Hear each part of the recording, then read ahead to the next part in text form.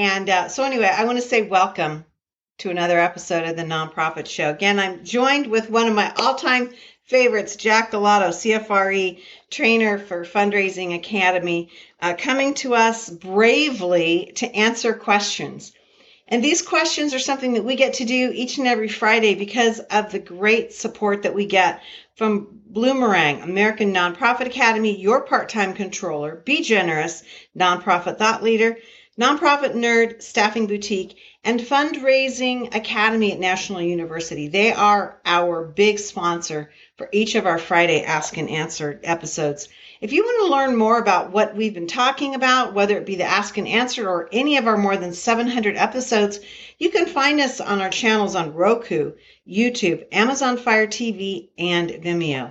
And if you like to consume your content or listen to our voices without our faces, you can. A lot of people want to do that for me. I'll tell you right now, Julia. I like to listen to that guy, but I don't want to see him on camera. God, listen, I when I hear my voice, I'm like, oh my God, I sound like a screeching woman.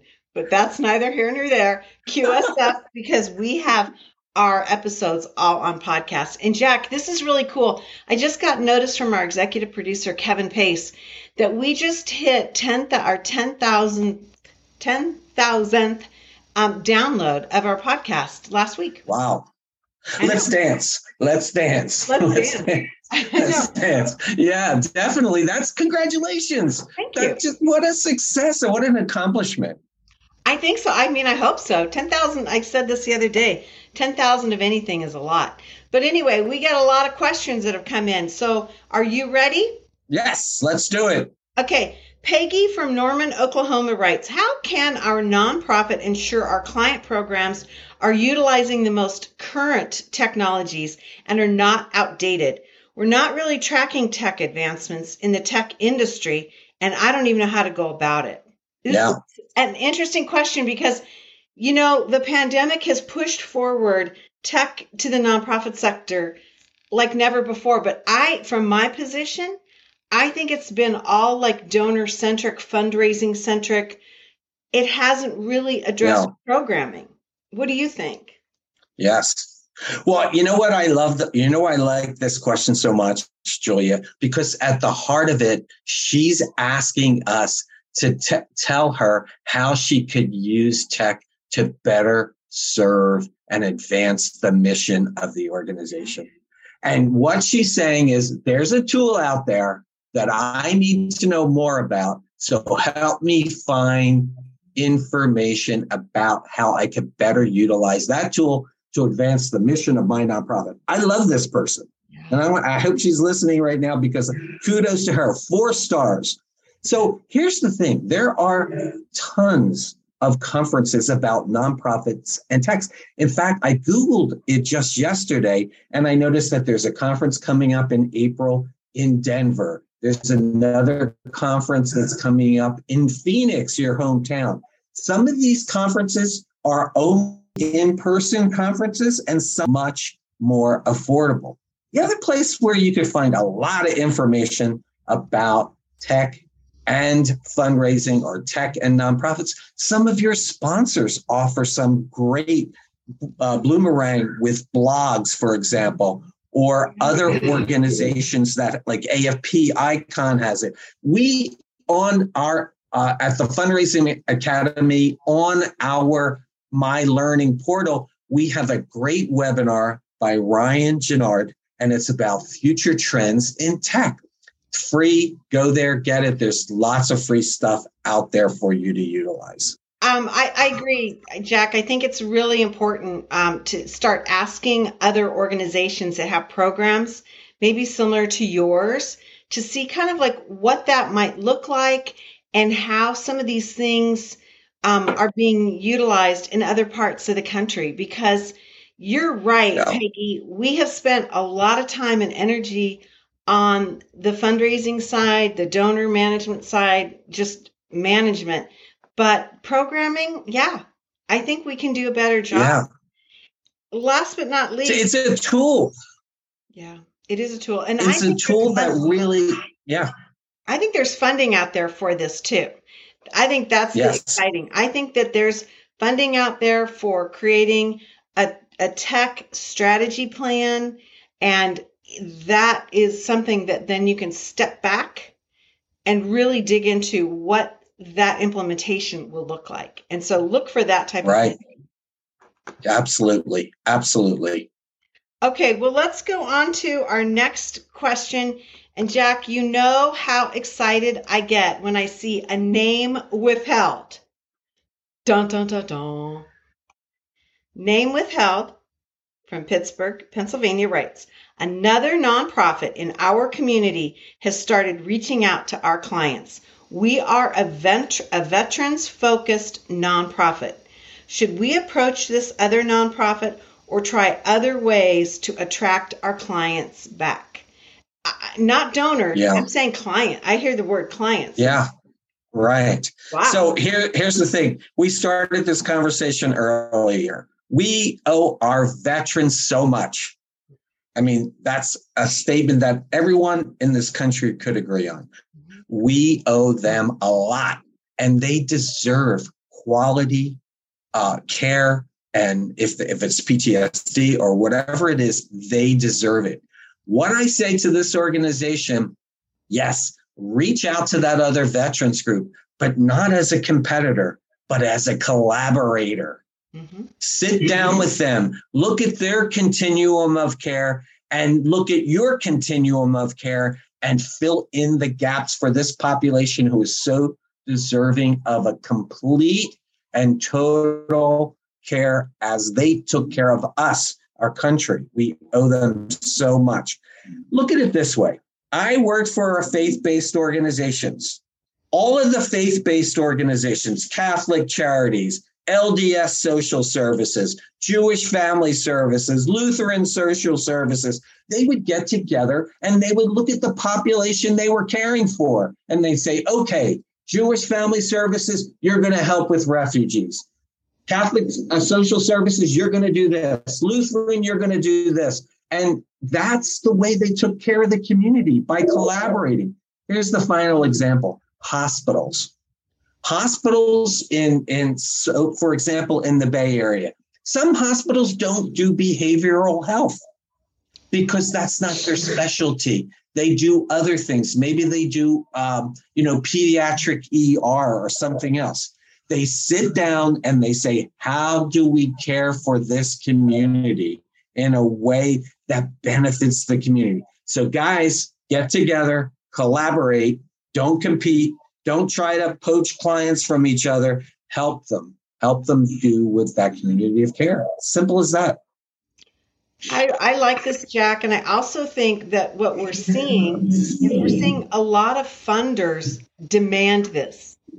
A lot of funders saying, you need to come together in a collaboration because we're tired of sending little bits of money to everybody. We'd rather, really dig in deep and get the best minds from the best groups. And so I love your attitude and your approach. Collaboration is key. And I think it's truly like a sustainable issue. Yep. And who's going to benefit? Those men and women who have protected us. That's who benefits. Yeah, absolutely. Well, I hope that helps Pittsburgh. Name withheld in Pittsburgh. I love those name withhelds, man. Those are like juicy questions. Okay.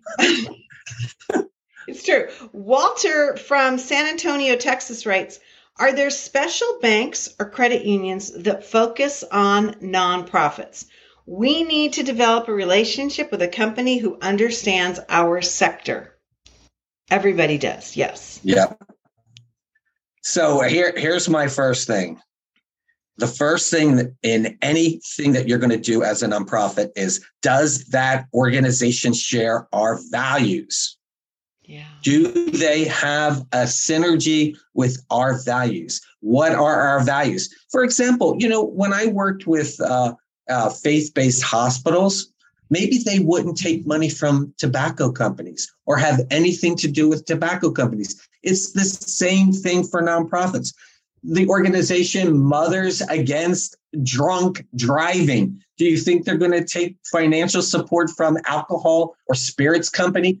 Probably not. And most likely not. Definitely not. So the first thing is, do they share our values? And then the second things are ease of using. If you're using electronic fund transfers, for example, for monthly giving, then how easy is it for your donors? Are they customer centric in the same way you're donor centric? If you're donor centric, then the bank you use to do the business with your donors must also be donor centric.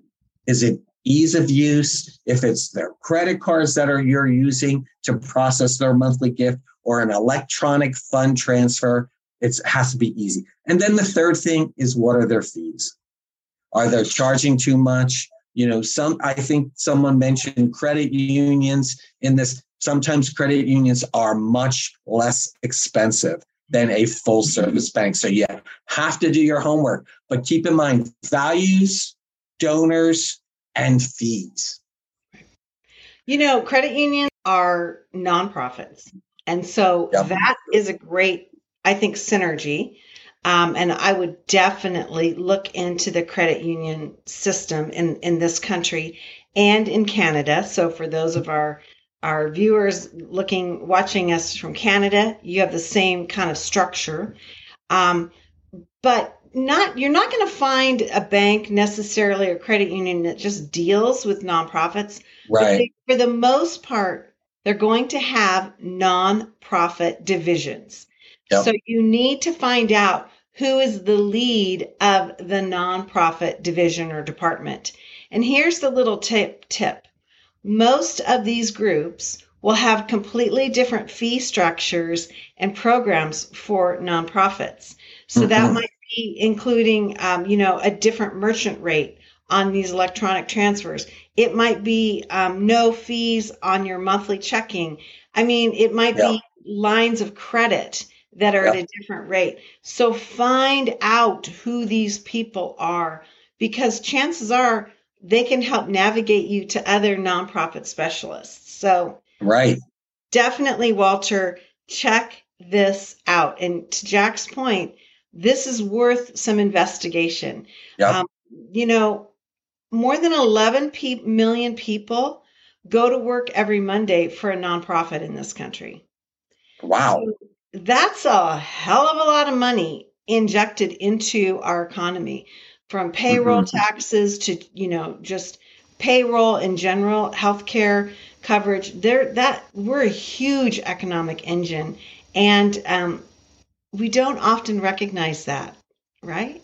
And so do your homework, because this is a huge topic.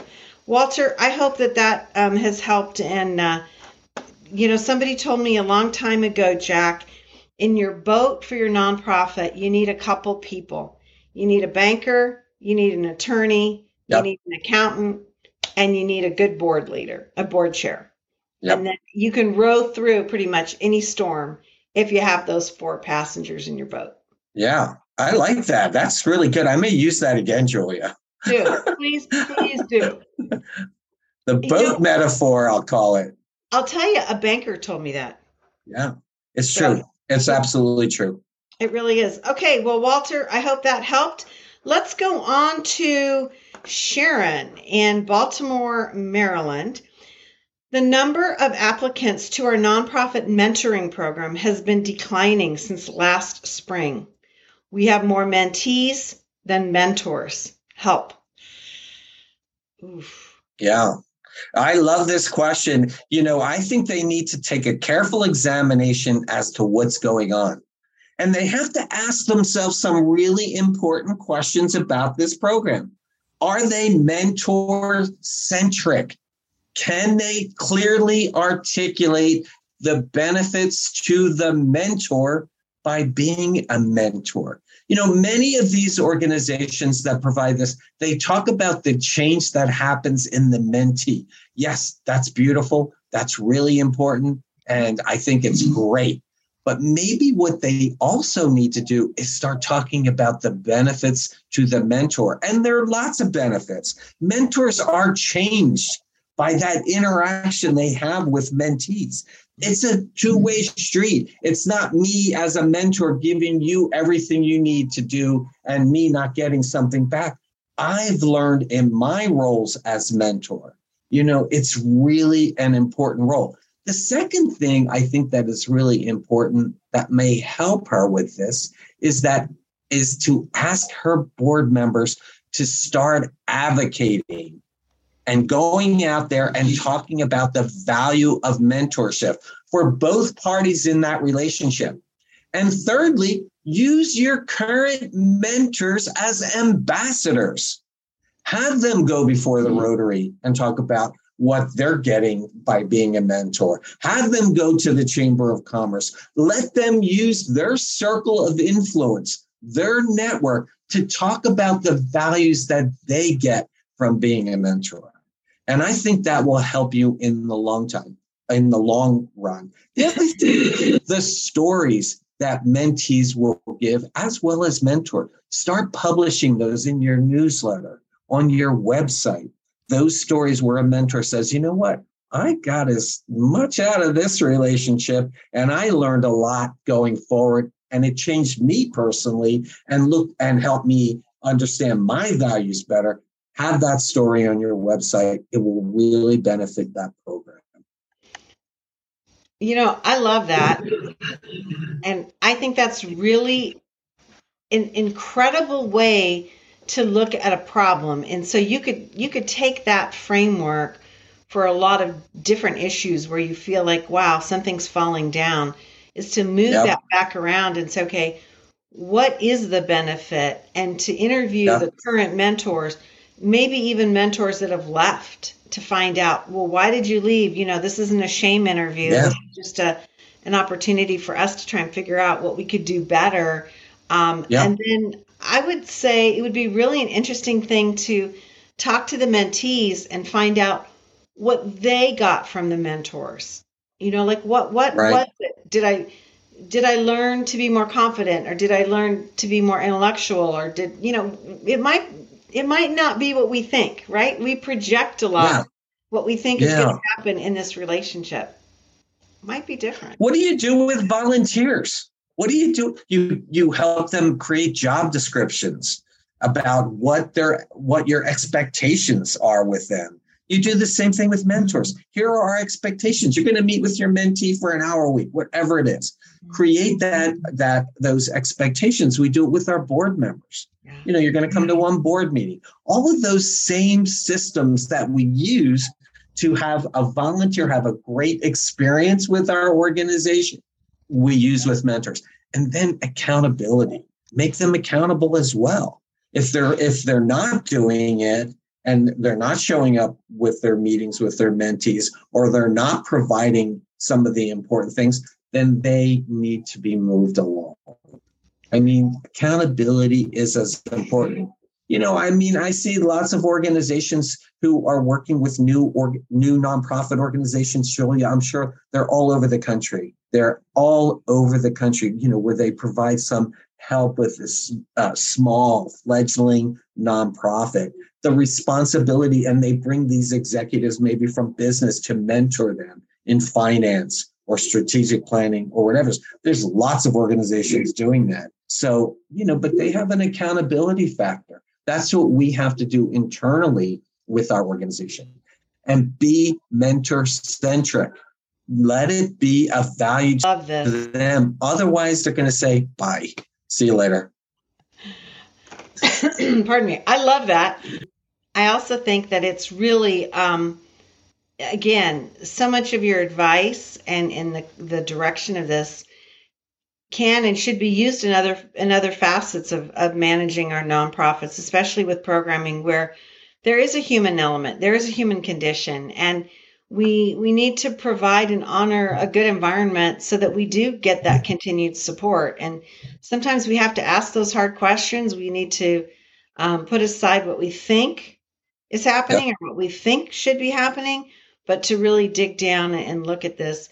Jack, as always, you give us so much to think about. I love, love, love your energy and your approach. It's been amazing. Before I let you go today, you are getting ready, or you've started your cohort for the CFRE exam? Yes. Is that started or? We just had our first meeting last week. Our second meeting is tomorrow. Oh, so we're in the throes of it. okay. I have 127 participants in that group. Is it too late to join? No, it's never too late. Okay. We'll catch you up. Okay, awesome. Yeah. Well, I know you're a master trainer, Jack Galato, with Fundraising Academy. The CFRE part is something that you do, in support of our sector. And, from everything I've learned from you and from other CFREs, this is not a journey you can take on your own. You do need support. You do need to find a cohort to be successful. And then I would also say it's not just about the test, but it's about being professionally successful. If you can find those other people to join in with you along your journey, you're going to be a lot more successful. So check out that process. Again, we want to thank all of our sponsors who are with us day in and day out. They include Bloomerang, American Nonprofit Academy, Your Part-Time Controller, Be Generous, Fundraising Academy at National University, Staffing Boutique, Nonprofit Thought Leader, and the Nonprofit Nerd. These are the folks that are with us day in and day out. Jack Galato, you are a treasure, and I so appreciate any time I get to spend with you. Yes, thank you very much for having me today, and congratulations, 10,000 downloads. Whoop! I know. It's pretty cool. It's actually very cool. Hey, everybody, as we like to end every episode, we want to remind ourselves, our viewers, our listeners, our sponsors, our guests, to stay well so you can do well. We'll see you back here again. Thank you.